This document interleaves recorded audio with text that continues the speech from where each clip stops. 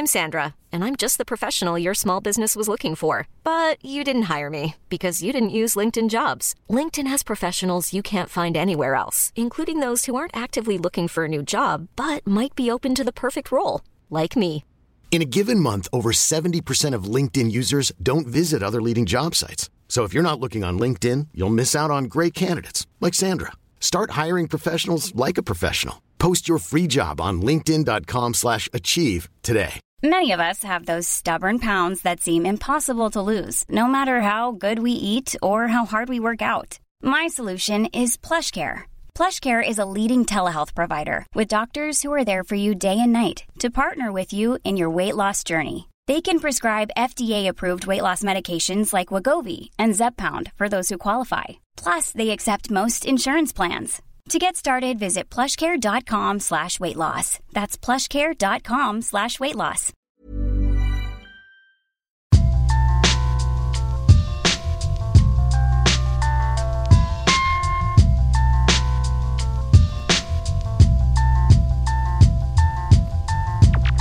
Hello, I'm Craig, and welcome to another episode of Football Kit Memories, the football podcast that gets under the shirt.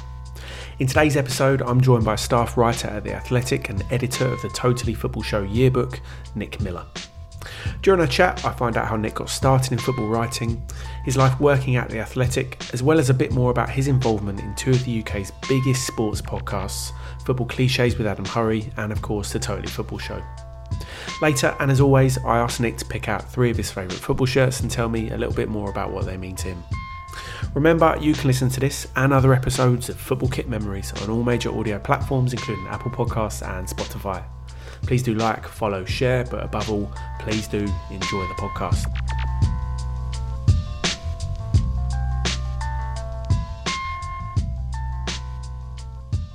Okay, so today on the podcast, I'm delighted to say I'm joined by a staff writer at The Athletic and editor of the Totally Football yearbook. It's Nick Miller. How you doing, mate? Not bad. How are you? Very well, thank you, Nick. I'm really, really glad you've been able to make time to chat today. I'm really looking forward to our conversation. Cool. As am I. Any opportunity to discuss kind of arcane football trivia and kits is an opportunity not to be turned down. Exactly. So Nick, as I mentioned in the intro there, you're a staff writer at The Athletic, but I wanted to kind of start off and ask you how you got involved in football in the first place.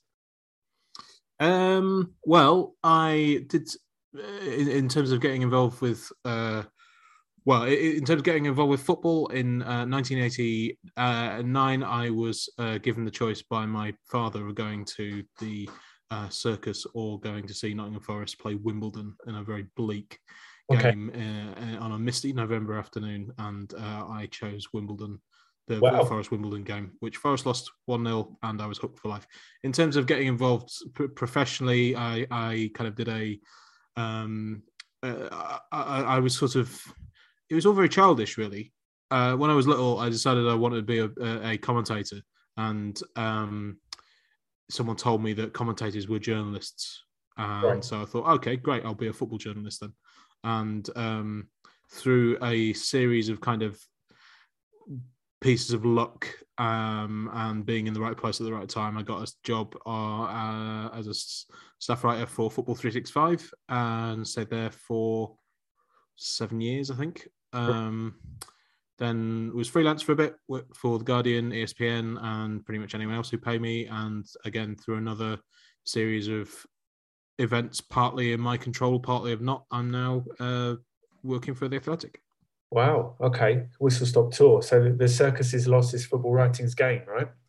Well, who knows? I mean, what could have been? I could have been a fantastic, trapeze artist, or lion tamer, or maybe one of those. Maybe I could have impersonated like a dancing bear or something. I don't know. Nice. And you've avoided clown as well, which is good, right? Oh God, yeah, no one wants to be the clown. No. Nice. So I wanted to ask you about The Athletic itself. I always have this vision in my mind of some draconian skyscraper full of all the football journalists in the world just tapping away at typewriters. Is it actually a place where you all go to work together? Yeah, it's exactly like that as well. There's a series of kind of cruel masters strolling the aisles with whips and making us, write 3,000 word features on something obscure. No, I mean, there is a physical space where people go. There's an office in central London, but because so many of the correspondents are kind of obviously the club correspondents for the various clubs live close to those clubs. So a relatively small proportion of the actual writers are in the office because they're kind of scattered all around the country and beyond. Right. And then there's obviously the American side as well, I believe their writers are kind of scattered all over America as well. So yes, it's very nice, very kind of shiny office on the Strand in central London with very nice parquet flooring, and very nice. Podcast studios are being built there, and it's a giant kind of media hub. It's very plush. Very nice. I mean, it's such a seismic change in the football writing landscape as well, wasn't it? So many kind of journalists were, I guess, drawn into it, really. And it's only quite a recent thing as well, isn't it? Yeah, relatively recent. Two and a bit years old, I think, the English or the UK version is. Yeah. And yeah, I mean, it's kind of, it has changed things quite significantly for people that aren't aware that The Athletic kind of is an American company, and they expanded into the UK in the summer of 2019. Hired a quite a large number of sort of the most high profile and best journalists from football journalists anyway from around the country, and kind of set up this incredible kind of network of correspondence about pretty much everything you could hope for in UK and European football. And yeah, I think it's sort of, it has influenced people outside the Athletic as well. I think I'm not going to be so kind of arrogant and grand as to say it sort of raised the standard of football writing everywhere, but you can certainly see the kind of influence and the way it's changed the way some people have written and have covered the game. And there are some elements of it that is very easy for people to mock, and completely understand that kind of thing. But I don't think anyone could really kind of deny the impact that it's had on football media and more specifically football writing.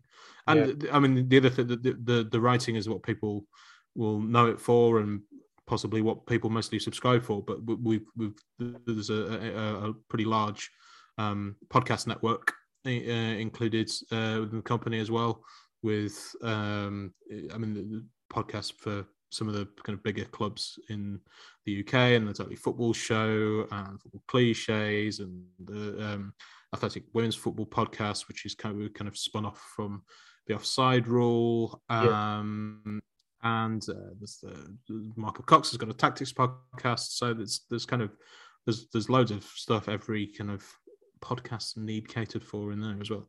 Yeah, I've spoken with the TIFO guys as well in the past. Just the acquisition model is quite interesting as well, isn't it? It's going out there and seeking out the best content and bringing it all under the Athletic umbrella, which is quite interesting.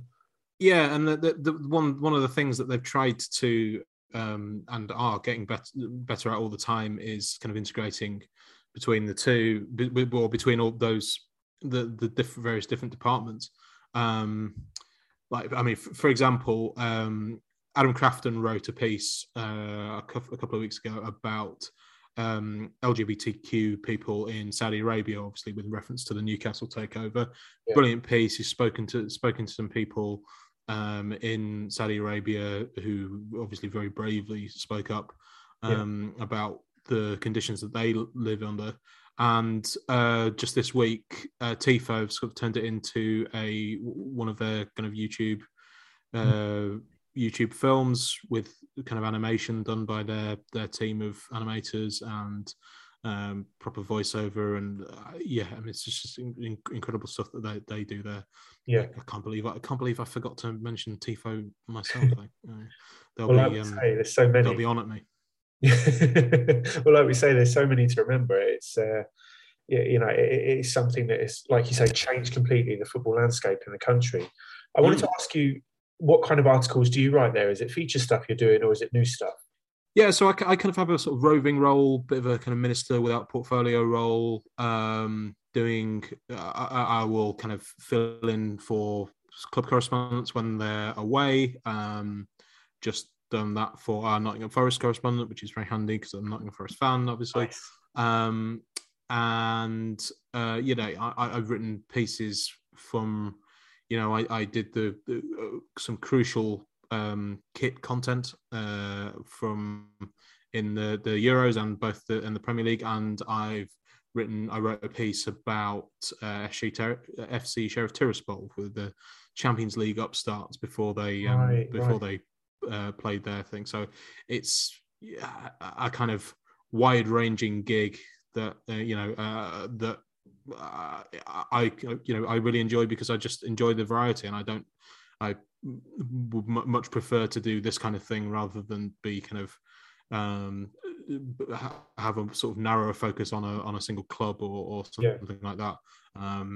So yeah, I'm working on a piece about Roberto Martinez at the moment, and the Afghanistan team, which who are playing their first game since the Taliban returned. The Afghanistan men's team, playing their first game since the Taliban took over in a couple of weeks. They're playing a friendly against Indonesia. So I've interviewed their manager for a piece about that. So it's kind of a mad range of things that just kind of keeps me interested, really. Mate, that sounds really interesting. As you say, such a wide range. It keeps you on your toes. It must keep you kind of, your knowledge base kind of spread far and wide, I guess. Yeah, absolutely. And it's kind of, I'm sort of less interested in I should rather say, I'm less interested in writing because I'm not particularly good at it, of having kind of, informed opinions about the specific bits and nuts and bolts of football of the day. Like, I'm not very good at telling you how a specific game was won, what tactics were used, and kind of spotting patterns in the game, all that kind of thing. So that is all sort of covered by people like Michael Cox and the individual club correspondents that we have, leaving me free to do sort of strange things like interview the men's Afghanistan manager, that kind of thing. So and it is just sort of it is the kind of it is the kind of thing that you wouldn't necessarily see in many other mainstream places anyway. And we're kind of very lucky in as much as we're given the time and the sort of scope to write all these things. Yeah, you got the space to kind of explore all the different aspects of football that people are interested in, which I like. You mentioned very briefly there the Football Shirts article that you wrote in the summer. You wrote a few of them, didn't you? One that really kind of I enjoyed was the article that you wrote kind of on some of the most kind of like key kind of collector's kits and things like that. You spoke to quite a few different people, like Ellis James, Dan Sanderson I've had on before from Mundial, and the guy from Adidas as well. What was it like putting that article together, and is that something that you're passionate about? Yeah, it's really interesting. I'm not really much of a collector of football shirts, more of an admirer of the aesthetics of it from a kind of step removed in that respect anyway. And as I think we'll go on to discuss later on, so much of my sort of formative years watching football was kind of tied up in the aesthetics of it. And that's kind of partly stadium, partly TV coverage, but a huge part of that is the kits. And I wanted to write that piece as a sort of kind of explainer, or if I want to be really pretentious about this, an exploration of why we love football kits so much and why they're such a colossal worldwide industry, not just in terms of the current kits, that Manchester United kit the new kit that comes out every year, but obviously the retro kit market as well, which companies like Classic Football Shirts are now these kind of enormous behemoth companies that have kind of risen up from what was essentially a sort of fairly niche, dare I say it, nerdy kind of group of people, now this kind of colossal thing. So that was the idea for that piece, and to to a point, there was another piece about England kits during the European Championships. Yeah. It was all sort of, it's all about the sort of ephemera of the game and the things around the edges of it that I find really interesting. Just the way that this game, which could exist on its own, has sort of spawned all these different kind of subsections and subcultures even. Yeah. Which I just found really interesting, and the idea of those pieces was to kind of look at that a little bit. I love it, mate. Yeah, it's all about the theatre for me too. Yeah. So look, I wanted to ask you a bit more about the podcast that you're involved with as well. So you mentioned briefly the Football Cliches podcast hosted by Adam Hurrey. You're on that most weeks, right? Yeah, I was. We recorded. Well, we are recording this podcast on Wednesday, the 3rd of November. Yeah, and I recorded an episode of Football Cliches earlier on today. And yeah, it's just usually just me and Adam and one or two others discussing the language of football and the just the way we consume football and this kind of weird little quirks that go along with it, which is great fun and kind of allows me to contribute to the company without having to formulate any serious opinions about current football, which is a real bonus. I wanted to ask you as well, does that affect the way you might watch a game? Are you looking for these cliche things to be said or to happen and thinking about content? And does that sometimes distract you from what is actually happening in terms of the scoreline and things like that? I guess so, but it's not.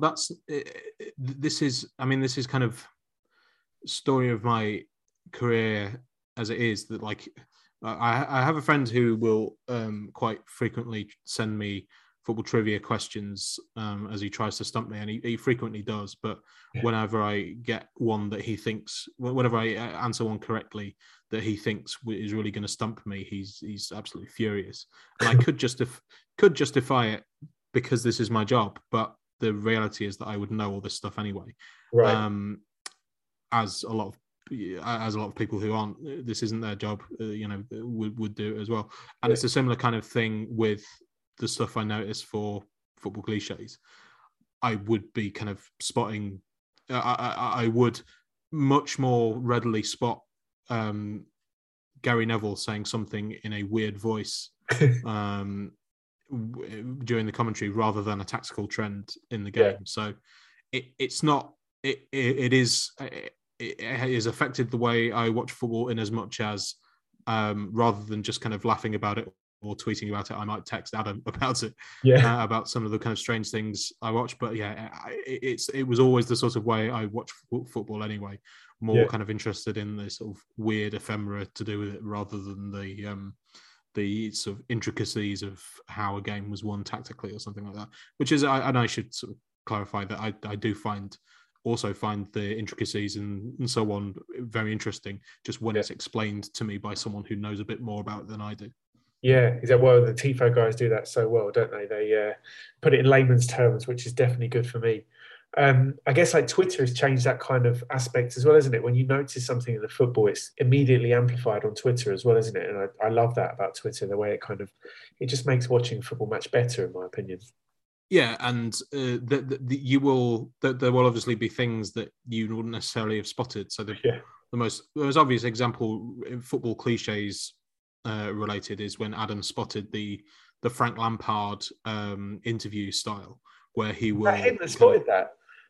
I think. Well, he's the person that that I noticed sort of pointing out for the first time anyway. Right. For those people who aren't quite so kind of up on the weird intricacies of kind of football nonsense, Lampard will kind of make a when he's answering a question, he was usually make a serious point, jokey point, and then say something like, "No, but seriously, it was a terrible result," and and once it's one of those things that once you've spotted it or once you've had it pointed out to you, you cannot unsee it, and you can't. It will now either ruin or enhance the way you watch football forever. Yeah, and it's those kind of things are brilliant on Twitter.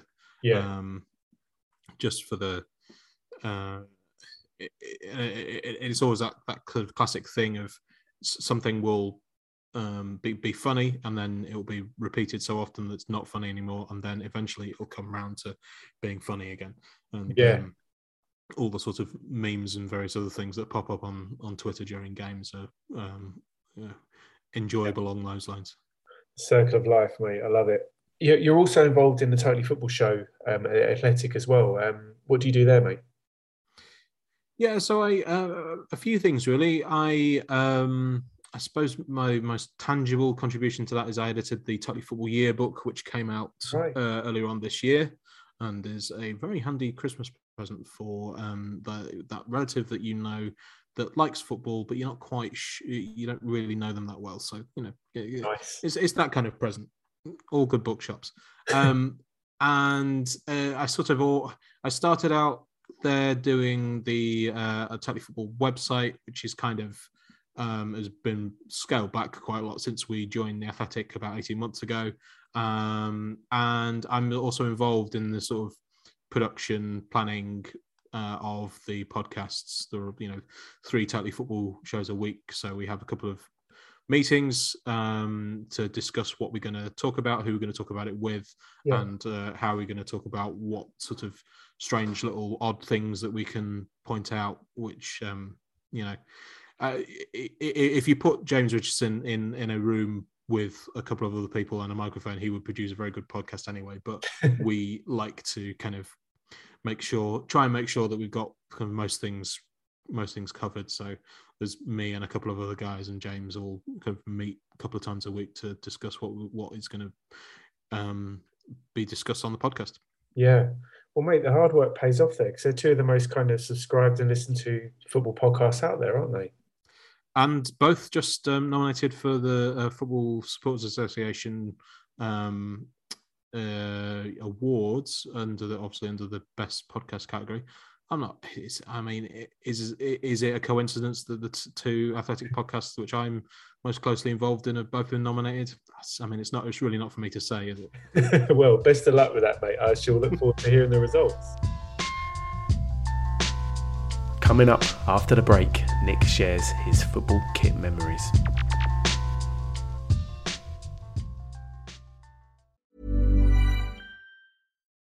Life is full of what-ifs. Some awesome, like what if AI could fold your laundry?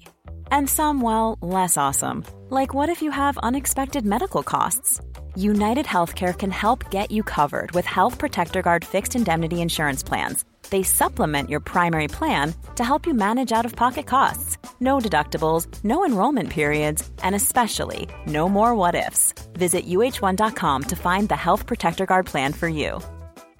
This is Paige, the co-host of Giggly Squad, and I want to tell you about a company that I've been loving, Olive & June. Olive & June gives you everything that you need for a salon-quality manicure in one box. And if you break it down, it really comes out to $2 a manicure, which is absolutely insane. It's also so easy to get salon-worthy nails at home with Olive & June. The difference between how your nails used to look when you did them yourself and now with the Mani system is a complete game changer. The best thing about Olive & June, too, is it's a quick dry. Dries in about 1 minute, lasts for 5 days, and full coverage in up to 1 to 2 coats. Visit oliveandjune.com/perfectmani20 for 20% off your first system. That's oliveandjune.com/perfectmani20 for 20% off your first system.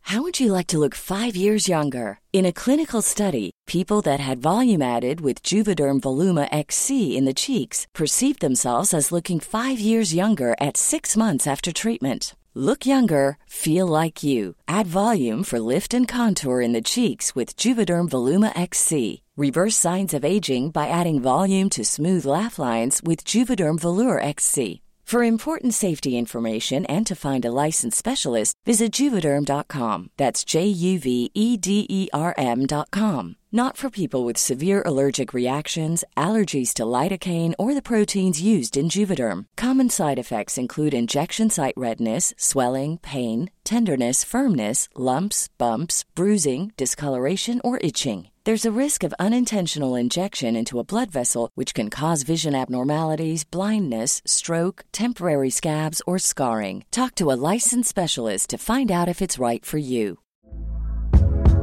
Hey there, it's Michelle Norris. I'm host of a podcast called Your Mama's Kitchen. When I travel, I'm usually looking for a way to find a taste of home when I'm not at home. And one of the things I love to do when I am at home is entertain. And Airbnb allows me to do that. When I was in California recently, I rented a house that had a great kitchen. And when we were sitting around the table, we were all thinking, we're in someone else's house. Someone could be in all of our homes as well.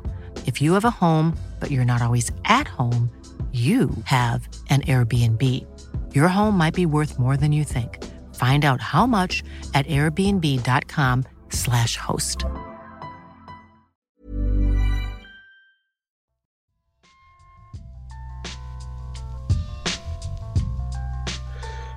So Nick, should we talk about some football shirts then? We'll go through your football kit memories. We kind of touched on this a bit earlier, but what I do ask everybody on the podcast is, what do football shirts mean to you?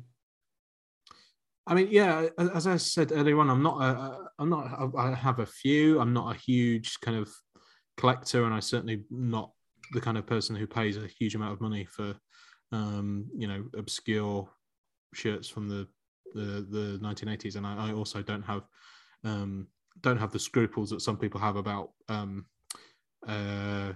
do I put this, unofficial versions of old kits that from, ropey websites in strange countries. Yeah.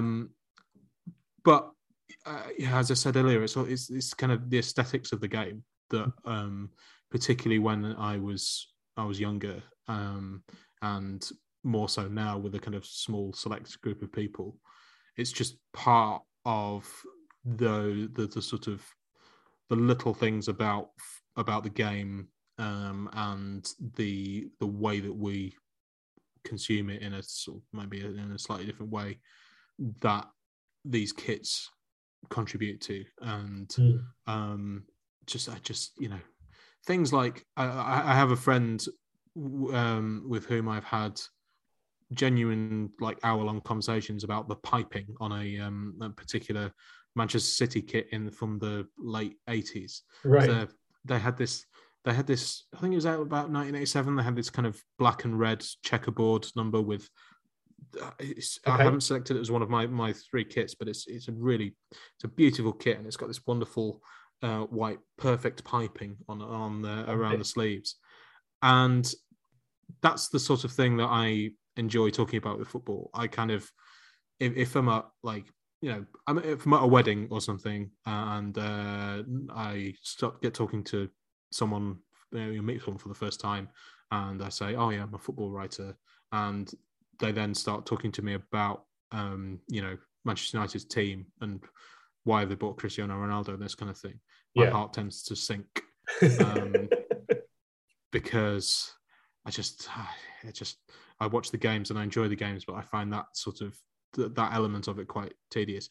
Yeah. If someone was to talk about, AC Milan's kit from the year that they won the Champions League in under Fabio Capello, that I could talk about for hours. Yeah. Because I don't know, I sort of think of football as more of a I was trying to think of a less sort of pretentious way to put this, but it's more of a kind of art and a culture than a science, something that there's a right and a wrong answer to. And the way that football has obviously expanded over the last God knows however long to form such a kind of incredibly huge part of broader culture, it's kind of undeniable that the kits and the aesthetics of the game have had something to do with that. Yeah. So yeah, that's why I am kind of particularly fascinated. And yeah, as I said earlier, the aesthetics of the game and is one of the key things I remember from when I first started getting into football, because at that point when you're sort of 7 years old and going to a game, you don't know or care about the intricacies of 4-3-3 formation over 4-2-3-1 or whatever. What you care about is this kind of very exciting thing with a huge loud crowd and what the whole thing look and feels like, and obviously the kit's a huge part of that. Yeah, sights, sounds, smells, everything, all that stuff, Yeah, mate, is what you remember, isn't it? yeah, So, definitely. so let's kick off with your first shirt choice. This is the Cameroon home shirt worn at Italia 90 by Adidas. How comes you've chosen this one?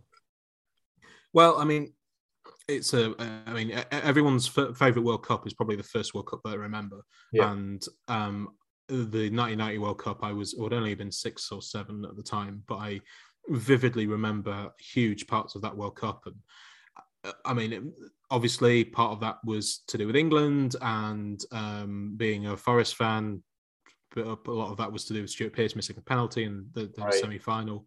But I remember things like, Carlos Valderrama, or, Scotland against Costa Rica for some reason, as much as I remember England's games.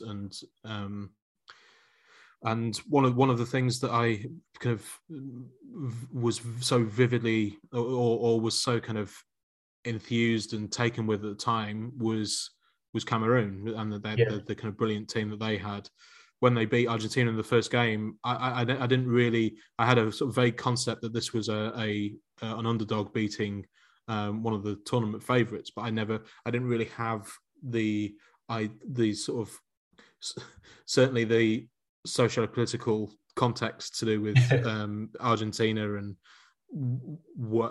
how that related to us in England. Yeah.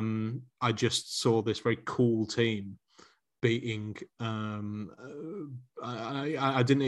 wasn't even sort of hugely aware of who Diego Maradona was. I just, I was told that this was a big team that was getting beaten, but I was they were beaten by what looked to me like an incredibly cool team in an incredibly cool shirt, which this will sort of become a theme with a couple of these that I've chosen. It's also one that I have not been able to track down myself for any kind of sensible price that wouldn't that would, if I paid it, would sort of inspire a powerful bout of self-loathing that I've spent that amount of money on a football shirt. But yeah, it's just I don't know. It's a and it all again, the aesthetics of Italia 90 were so strong from Chow, the mascot, to a lot of the kits were incredibly cool. The Argentina kit was very cool. West Germany kit was obviously kind of incredibly iconic kit that they won in. It was the first and I think only England shirt I've ever owned as well. Oh right.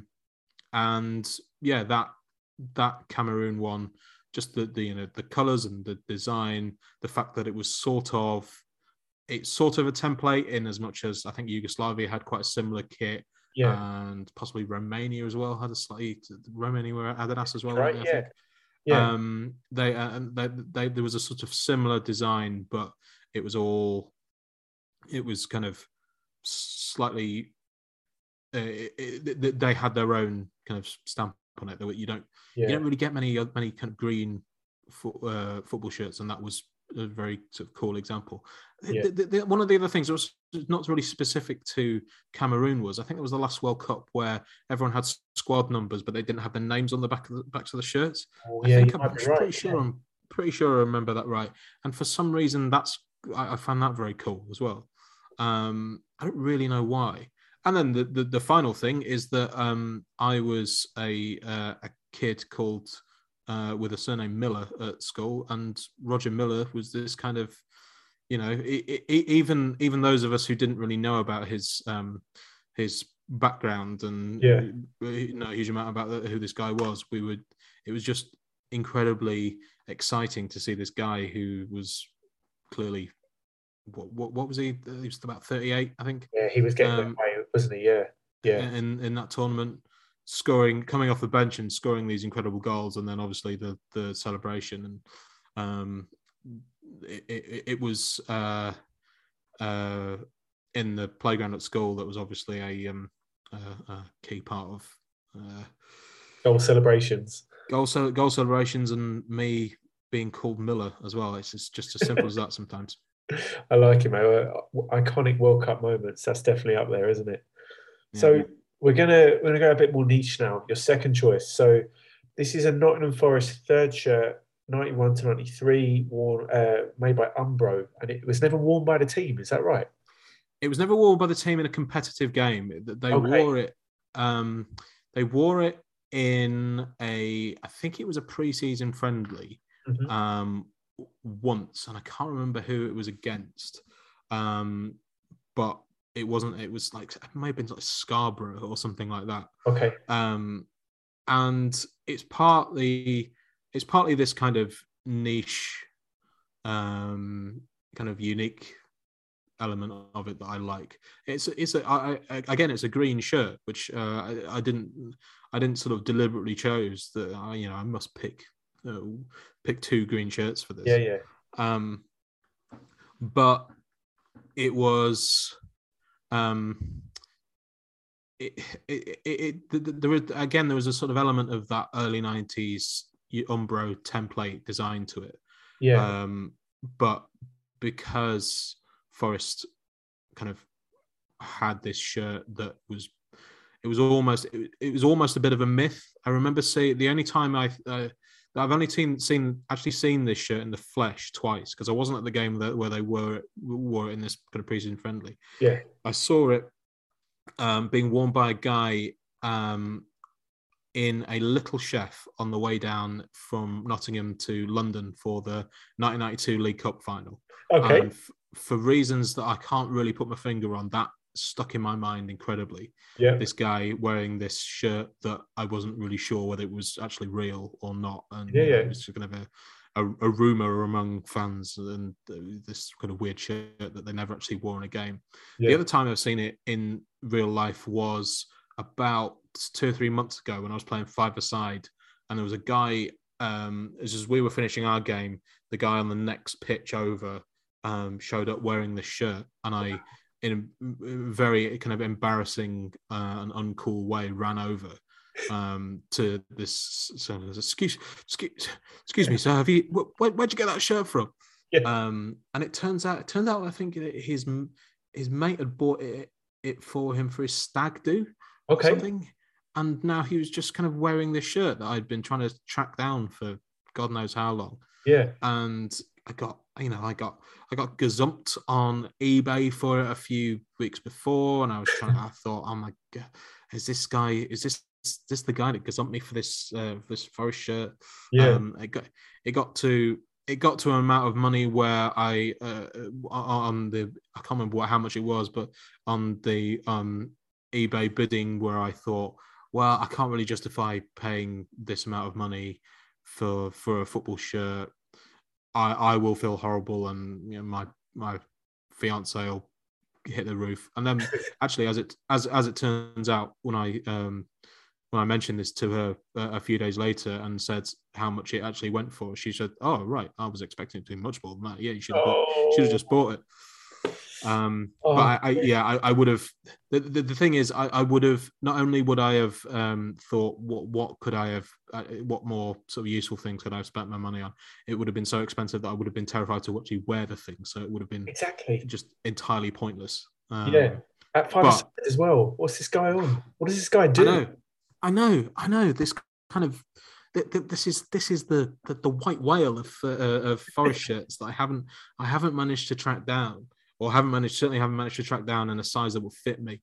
Yeah. And there he is, this guy just kind of swanning around at Barnes five-a-side in South London. Wow. Just awful. Wow. Well, look, mate, good luck with the hunt on that one. If anyone out there does happen to have one of these shirts in size XL, then drop me a line. Nick Miller 79 on Twitter. So your final choice is the Barcelona 96 to 97 home shirt by Kappa. This one was worn by Ronaldo famously in his season there. Tell me more why you chosen this one. This is kind of, it's partly to do with the aesthetics of it, because it just looks like a very cool shirt. And it's partly to do with Brazilian Ronaldo, who again, there are, I imagine for people younger than me, there are a few things more boring than blokes my age talking about how brilliant Brazilian Ronaldo was. Yeah, but he's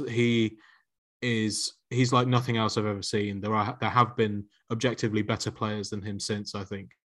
But for that season he was at Barcelona and probably the first 1 or 2 he was at Inter, I've never seen anything like him, and I don't think I ever will. Yeah. And because I was so young at the time, it was also a sort of real kind of eye opener of a, this guy is incredible. This guy is a sort of that old whose line was it? Where is it? Jorge Valdano, who said he wasn't a man, he's a herd. Really? I haven't heard that before. Which is a really good line, and it sums him up. But and the other thing is that I had a version of this kit when I was younger, and we went on a family holiday in summer of '96. So he may not have actually signed for them then. And I persuaded my parents to buy me a Barcelona shirt from probably, again, not an official Barcelona shirt. Okay. It was from a guy in a shop on a side street in Tenerife somewhere. Yeah. And for some reason that I can only explain, by me being an insufferable football hipster, even when I was like 12 or 13 years old, I wanted a shirt with 8 Prosinecki on the back. Wow. Okay. Yeah. And the guy in the shop said, no, we haven't got any 8 Prosinecki. What we have got is number 7 Figo. Now, this was in the days kind of before Sky might have started their coverage of La Liga by this point. Yeah. But it wasn't the sort of time where people were really up on kind of European footballers who hadn't played at a big tournament. Yeah.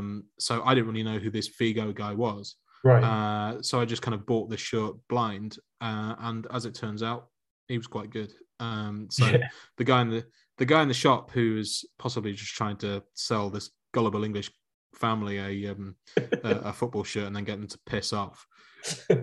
Actually, turns out he knew what he was talking about. Yeah, mate, I love it. That's fantastic. Well, look, Nick, thanks so much for sharing your football kit memories with me. It's been really, really great to speak to you. People can find you on Twitter on Nick Miller 79, and yeah, you can see my work on The Athletic and in the Totally Football Yearbook, which is available now. Lovely stocking filler. Lovely stuff. Thanks a lot, Nick. Great to have you. No worries. Thank you very much for inviting me. So there you have it. Massive thanks to Nick for sharing his football kit memories with me. Remember, you can follow me, my own collection, on Instagram, or get in touch via Twitter or email. Make sure you follow Nick on socials and check out the Totally Football Show yearbook. The music you heard was produced by Eva Led. You can check out his music on his Bandcamp page. There's links to absolutely everything I mentioned just there in the notes section. And finally, thanks to you for listening. If you have enjoyed it, please do spread the word. Give me a follow on social and subscribe to Football Kit Memories on your podcast player of choice. Sharing is caring. And other than that, I guess that's it. Until next time, I'll catch you later.